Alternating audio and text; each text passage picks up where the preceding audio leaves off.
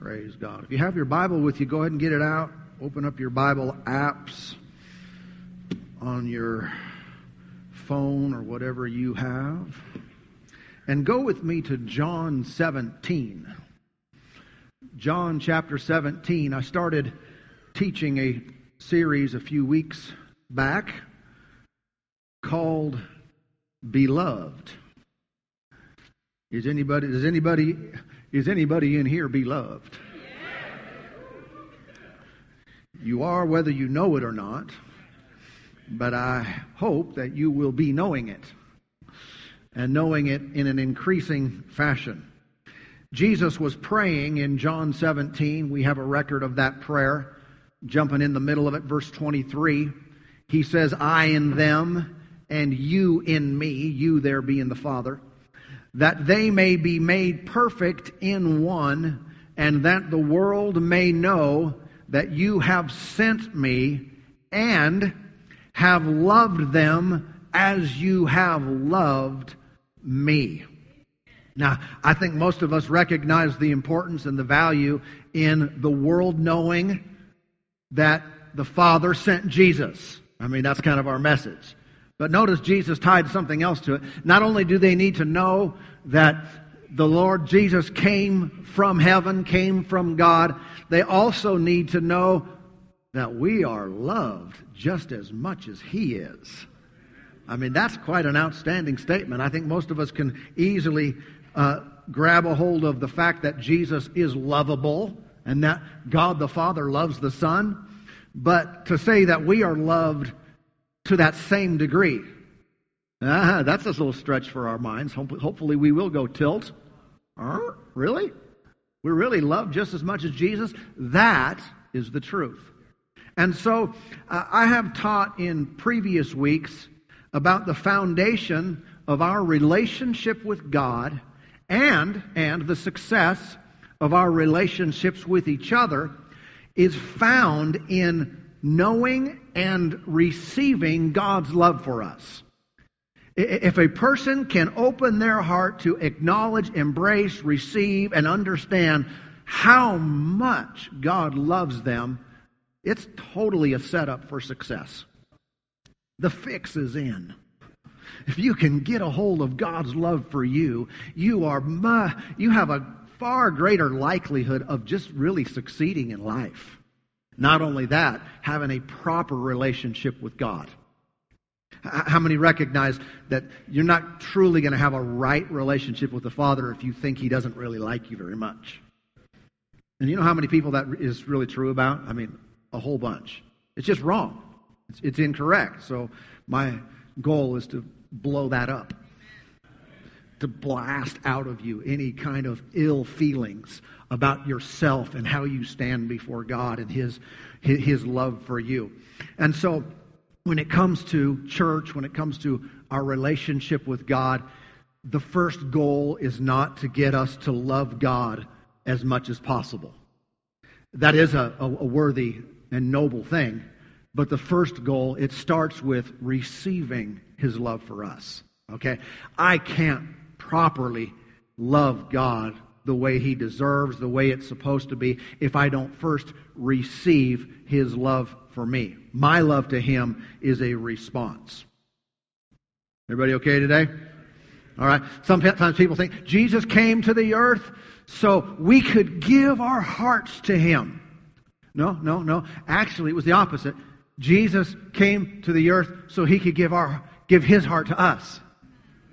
Yeah? Should we give our hearts to the Lord? For sure. But that's not first. That's second. It's a response. He came to give His heart to us. Ezekiel 36:26 reads, I will give you a new heart and put a new spirit within you. I will take the heart of stone out of your flesh and give you a heart of flesh. What God came to do was fix us. Not He came so we could fix ourselves. Not He came so we could be good enough and improve our lives to the point where He could truly love us. No, He loved us, period. And because of His love for us, He came to make things better in our lives. Amen. And so once we grasp this love, this crazy love that goes beyond logic, we can truly live and love like He does. I want to read 1 John today, 1 John chapter 4. I'm going to go there and then we'll go one other place after that. But 1 John chapter 4, let me remind you about the author of John, the book of John. It was a guy named John. Or if you're French, Jean. But John, you remember who John was? John was part of the inner circle, Peter, James, and John. He is the one that we taught about previously that referred to himself in his own writings as the disciple whom Jesus loved. Okay, so one of his great revelations was simply how much God loved him. And that revelation in his life produced tremendous benefits, but it also, you can see it reflected in his writings, that he was inspired to write about the love of God in ways that other people didn't. And so, 1 John chapter 4, verse 7, John writes, Beloved, there we go again, Beloved, let us love one another. So you be loved, so let us love one another, for love is of God. You like to know what's of God and what's not of God? Let this be clear in your mind. Love is of God. Yeah. Of God. And everyone who loves is born of God and knows God. So that's quite a statement. If you love, you're saved. If you love, you came from love. If you love, you know God. Now, how many recognize you have to define love to say that, or you have to understand what love is to say that? I'm going to get into that later, another time. But you can very quickly misunderstand or misuse the word love, and then you say, hey, well, anyone who loves is born of God. Wow.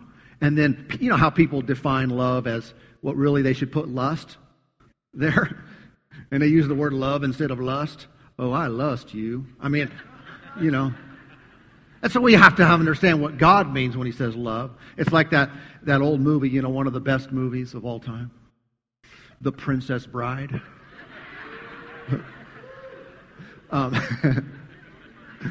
And they had that little guy. That little guy, I was reminded his name is Vincini. Vincini. And he was that little guy. And he kept responding to all kinds of things that were happening by saying, inconceivable. If you saw that movie, you remember. And then finally, one of the other guys said, you keep using that word. Oh, I think it was Inigo Montoya who said that. You remember, you killed my father, prepared it. Yeah, that guy. Inigo Montoya said, you keep using that word. I don't think it means what you think it means. I think that could be said about love, and probably a whole bunch of words. People take a spiritual word that has much depth and revelation to it, and they slap a human interpretation on it. And all of a sudden it's fleshy, and it's just feeling-oriented, and it's whatever you want it to mean. I want to stay with what God means when He says love. And so as we go along, that'll become more clear. But he who loves is born of God and knows God. So you could say, if you're saved, you were born of love. You were born of God. It's really saying the same thing. Verse 8, he who does not love does not know God, for God is love. And so love reveals a person's knowledge of God. The more I'm able to live a life of love, it is a revelation of my understanding of God's heart towards me. If I do not recognize God's love for me, then I'm going to have a very difficult time expressing that love or being in a good relationship with Him and with others. And so loving others is dependent then on knowing God. I want you to consider that. So lots of people have good relationships without knowing God, not to the level that He proposes to us. All the instruction in the world will not enable a person to give what they don't have. And if I really want to have natural relationships to the highest and a relationship with God to the highest, I need the capacity to do that. I have to have the wherewithal within me to love God, to love people. And so I must understand how He thinks about me in my life. Everybody okay? Our poor relationships with others are very often indicative of a poor relationship with God. Now, I know that's quite a strong statement, and some will ponder that for a while. Not me. I have a really close relationship with the Lord. I just hate people. Listen, you do not have a close relationship with God and hate people. You don't. That's just oil and water. They just do not mix. And sometimes we deceive ourselves thinking my relationship with God is great. I'm just full of His love, but it doesn't come out of us towards others. So I really want you to consider these possibilities that we need to go back to the source to love Himself, to learn how to do this, how to do life, how to relate to Him, and how to relate to other people. Look down at verse 9. Well, it's the next verse. It reads, "In this, the love of God was manifested toward us." Okay? Toward us, His love. That God sent His only begotten Son into the world that we might live through Him. In this is love. Not that we loved God, but that He loved us and sent His Son to be the propitiation for our sins. You could say many things about God, but this is one of the most outstanding and clear and simple, condensed explanations and descriptions of who He is right here. God is love. Is He other things? Well, you could say a bunch of statements about Him that are true, but He is love. And I would say from this passage that I'm not saved because I love God. I'm not saved. I'm not going to heaven because I love God. I'm going to heaven. I'm saved because He loved me and I received it. Yeah, we do have a part to play, but it's kind of the easy part. He did the loving. I said, yes. Obviously, that's a smart move. But the lost person then, who are they? They're the ones who have not received God's love. What's the difference between a saved person and a lost person? Well, you could sum it up this way. One has received God's love. The other has not received God's love. Now consider it this way. We all have faced challenging relationships or been around people who were harmful to us or hateful or mean or cruel towards us. We've probably been on both sides of that equation if we're going to be honest. But people who have treated us in a wrong way, well, why did they do that? Why are people mean? Why are people unkind? I like to go back to the source. When someone is lashing out at another person, that reveals to me they lack a revelation of God's love for them. And I know that we all face some of these challenges with other people to fight back or to be hurt when someone does something against us. Obviously we've had 3 kids, and through the teenage years there can be a lot of drama with people at school and all that kind of stuff. And it's very common for kids to, lash out at others and treat them in a poor way. I've tried to help them to understand this. If they're doing that to you, they have a void inside of them. Why would they, for no reason, attack you or come against you or speak against you or tell a lie or gossip or rumor or anything like that? There's something missing in their life. They don't know how much they're loved. And I know it's a challenging thought, but maybe if someone comes out against you, you should respond and say, do you know how much Jesus loves you? Now, they may not recognize that's what they need, but it is.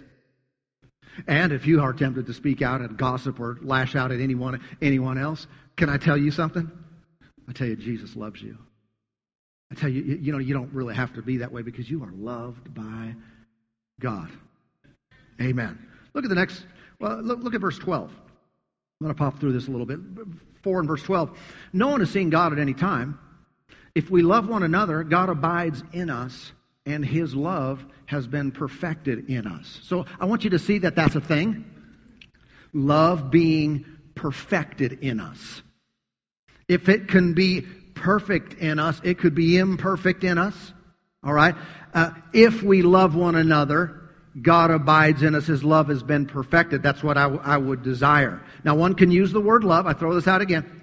Without knowing what love really is. You can say love, but not really have the love of God in your heart. Verse 16. And we have known and believed the love that God has for us. So again, who's writing this? The disciple whom Jesus loved. And what's he emphasizing? We know how much God loves us. We believe the love He has for us. It's not just what we do, it's what He has done on our behalf. This is, I lost my place. God is love, said it again. And he who abides in love abides in God, and God in him. So it's interesting that we can, to some degree, substitute those words, God and love. Love and God. Do you believe in love? Do you believe in God? Same thing. Yeah. Do you have God in your life? Do you have love in your life? It's the way He wants to be known. It's the way that He really is. And again, let me say it this way. When a person gets saved, they are receiving God's love. That love is a substance. It's deposited in your spirit. It's something you carry around with you and can live with all of your days. You want what's received in the spirit to affect your mind. But this is so huge that we know that we are loved of God. Turn over with me to the book of Luke. Luke chapter 15. Jesus was teaching. Well, let me read the first 2 verses here.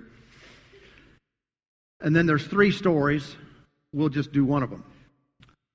Luke 15, verse 1. Then all the tax collectors and the sinners drew near to Him to hear Him. And the Pharisees and scribes complained, saying, this man receives sinners and eats with them. Okay? So, again, the religious people of the day didn't like the fact that Jesus liked sinners and they liked Him. He hung out with sinful people and they put up a fuss about it. Right?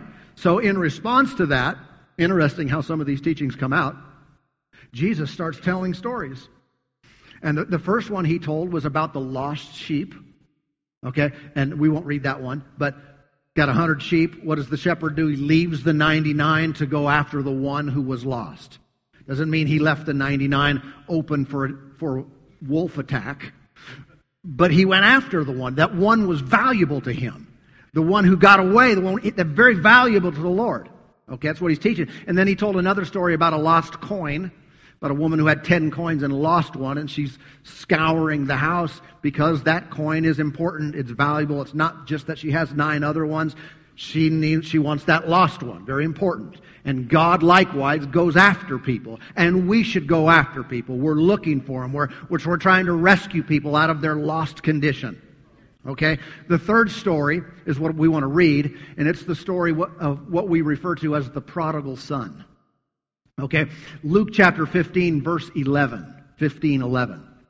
Then He said, a certain man had 2 sons, and the younger of them said to his father, Father, give me the portion of goods that falls to me. So he divided to them his livelihood. And not many days after, the younger son gathered all together, journeyed to a far country, and there wasted his possessions with prodigal living. Okay, get the picture of the story here. The father had 2 sons. I mean, no, both sons didn't leave. These 2 sons grew up in the same environment. They had the same father. They had the same provision. But one of them made a choice to leave. Is that still true today? I mean, people have a right to choose. The other brother didn't leave. Why did this one leave? He made the wrong choice. He made the wrong decision. But both of them were in the father's house. There's no indication that the father was cruel or unkind or unfair to this younger son, he was the same. He was loved, but he still made a choice to go. That's the reality of our relationship with the Father, isn't it? He loves us. The blessings of God are equally distributed.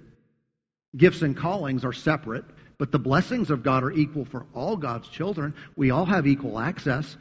Why do some people choose to leave?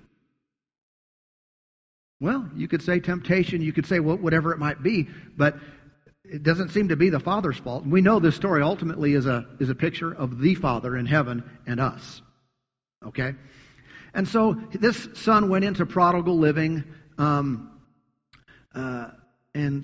he went into a far country, it says. Far away from the Father. Well, why would you go to a far country? Why not just go to the next town? And just go to the next city over? Well, because people, when they want to do the wrong thing, they want to get away from God, they don't want to hear from anybody. They don't want to have that influence in their life anymore. They want to do their own thing. They don't want to hear about it.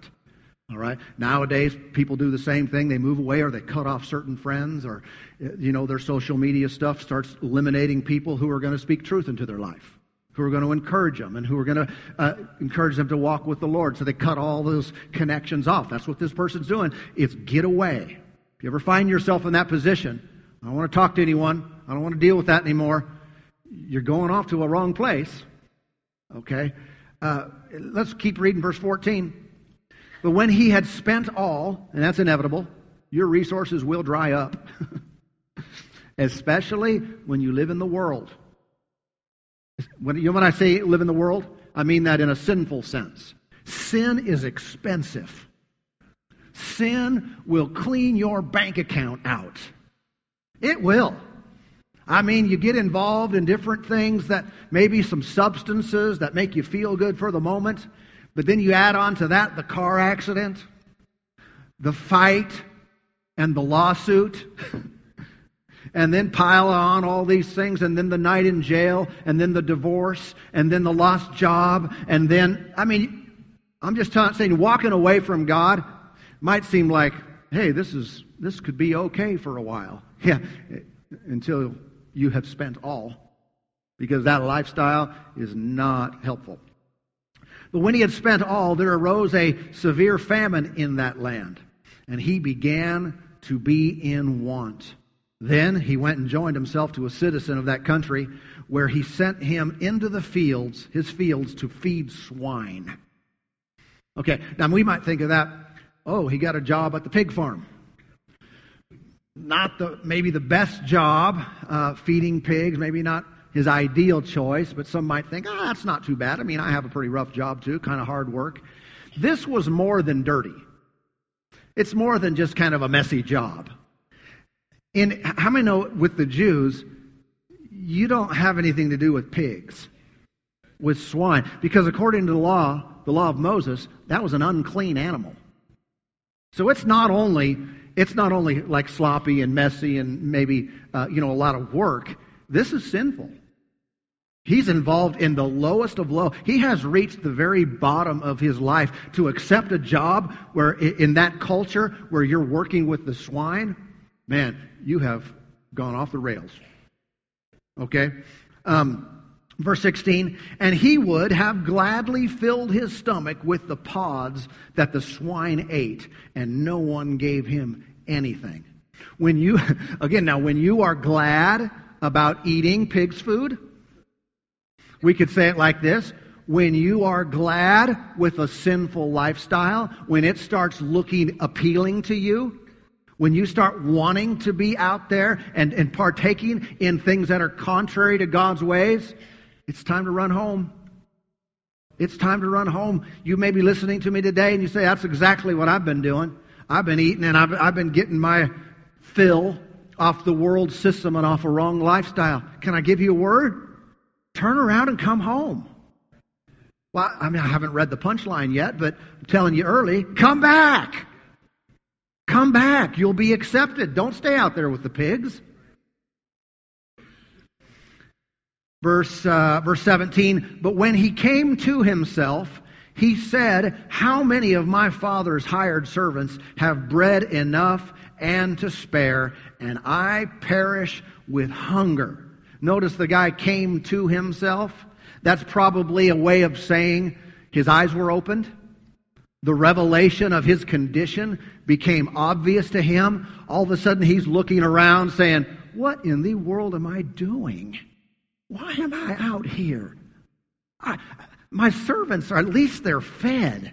My father's servants, at least they're fed. At least they have a roof over their head. I'm out here in the slop with the pigs. What is happening? You know, that's not God's best way of getting someone's attention. And let me say that better. That is not God's way of getting someone's attention, to push them to the lowest, to put them in the pig slop. No. However, if it takes that, at least people's eyes open. Sometimes we say it this way. The school of experience is a great teacher, but the tuition is way too high. You don't want to go to this before your eyes are open to the right way and the wrong way, to God's way and the ways of the flesh and of the world. See it while you're still in the Father's house. And see, ew, why would I ever do that? Instead of, what am I doing out here? But thank God it did happen. Verse 18, I will arise and go to my father. I will say to him, Father, I have sinned against heaven and before you. Is that still true today? Is sin just against one another? No. Sin is also against God. And first and foremost, if I sin, it's not just about what I may have done wrong to you. It's about what I've done before God. Keep that understanding at all times, because the far country, no matter how far you go, there's the Lord saying, hey, what are you doing out here? Right? You never get away from Him. And if you keep this revelation, it took this guy a while, the prodigal son a while, to come to this realization, but finally he got it and said, man, I've sinned against heaven. He said, this is what I'm going to say to my dad. This is what I'm going to say when I get back. Verse 19, and I am no longer worthy to be called your son. Make me like one of your hired servants. By the way, that's how you get grace. Not, I deserve this. I've earned this. This is my right. You know, as if people owe us something just because we're born. This is my right. You have to do this for me. No, come on now. No one has to do anything for us. Just because we were born, we're deserving of all kinds of whatever. No, come before God like this. I've sinned, and I'm asking you for your mercy and your grace. Verse 20 reads, and he arose and came to his father. When he was still a great way off, his father saw him and had compassion and ran and fell on his neck and kissed him. Let me back up before the kiss. Do you notice the father didn't go to the far country to get him? He didn't go after him in that regard. He wanted him back, but he wasn't going to go to the pig swamp to go get him. You know, there's some truth in here. Sometimes when people make the wrong choice, they go the wrong way, you have to let them. It's hurtful. You don't want to. You want to force them. You ever wanted to force someone? Because you can't force their heart. People making the wrong decision. As a pastor, I've seen this so many times. Dude, you don't want to do that. Matt, you don't want to go there. Oh, don't do that. You want to talk them out of it. But then you have to let them go. You're going to ruin your own life. It hurts your heart. But sometimes people have to get to the end of the rope and realize, oh, what am I doing out here? And then make their own decision to return. Unfortunately, God will let us do that. I say unfortunately or fortunately. But when we do decide and come back, you know what it looks like? He is out at the end of the road by the mailbox. And maybe the other family members, and in this case the servants and different ones, maybe they're asking the father of this family, why do you always hang out there by the mailbox? What are you always doing out there at the end of the road? You know what he's doing? He's waiting for his son to come home because he wants him back. And others are saying, well, you saw what he did. He took all your money and wasted it, and on that crazy living, he went out there, he did his own thing. Just let him, he made his bed, let him lie in it. And the father says, no, he did make his bed, and he is lying in it, but I want him back. And he's out there looking. He's waiting for him. He is a long way off, and he is waiting for him to return and come home. Amen. Do you think the Father is that way with us today? Do you think if anyone in here has gone off into a far country, do you think the Father's thinking about you? He's been thinking about you since the day you left, wanting you to come back. Why don't he come get me? He's out at the end of the road. And as soon as you make a step towards him and head back to the Father's house, you've got a hug coming. You've got a kiss coming. You've got an embrace coming.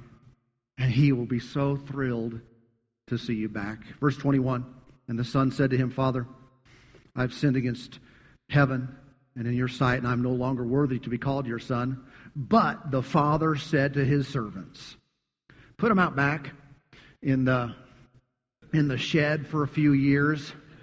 Let him learn his lesson. No, he'd already learned his lesson, so to speak. But the father said to the servants, bring out the best robe and put it on him.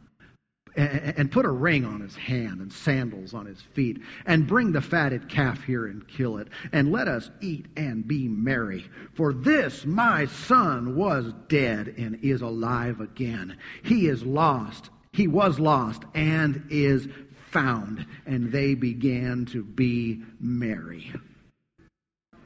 This is the heart of the Father revealed to us. What is he waiting for? I tell you, when his children get away from him, as soon as they come back, the party starts.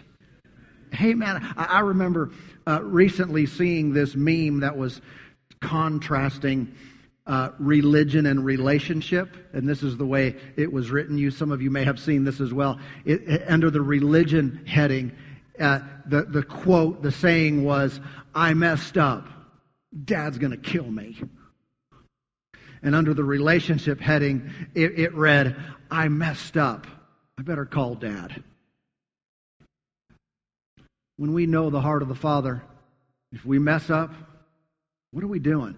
See, some people are running from God out of ignorance. They think he's just ticked off and mad, and yet he's down there hanging out by the mailbox at the end of the road, hoping you'll return. Hoping you'll come back, not so he can give you a lashing, but so he can give you a kiss, so he can give you a hug. Put the ring on, the robe on, the sandals on, light it up. Come on, start the music. Let's start to have a party, because my son who was gone, who was lost, is now returned home. It's similar to what Jesus taught us, how when one sinner repents, there is joy in the presence of the angels. Who is that? That's some of your parents and your relatives and some people that I know, and it's many others who have gone on to heaven before us, and you're in the presence of God when one person says, "Jesus, be the Lord of my life." Here we go again. Light it up. Come on. I don't know about the calf being killed there, but but the music starts, the party starts, there's great rejoicing. I imagine heaven at times gets pretty loud because they're shouting because someone else got saved. The Father not only accepted the Son back, not only did he say, "Yes, come on in, you're welcome here," he did far more than he asked. The Son was just saying, "Just let me be like one of the servants. Just let me survive here.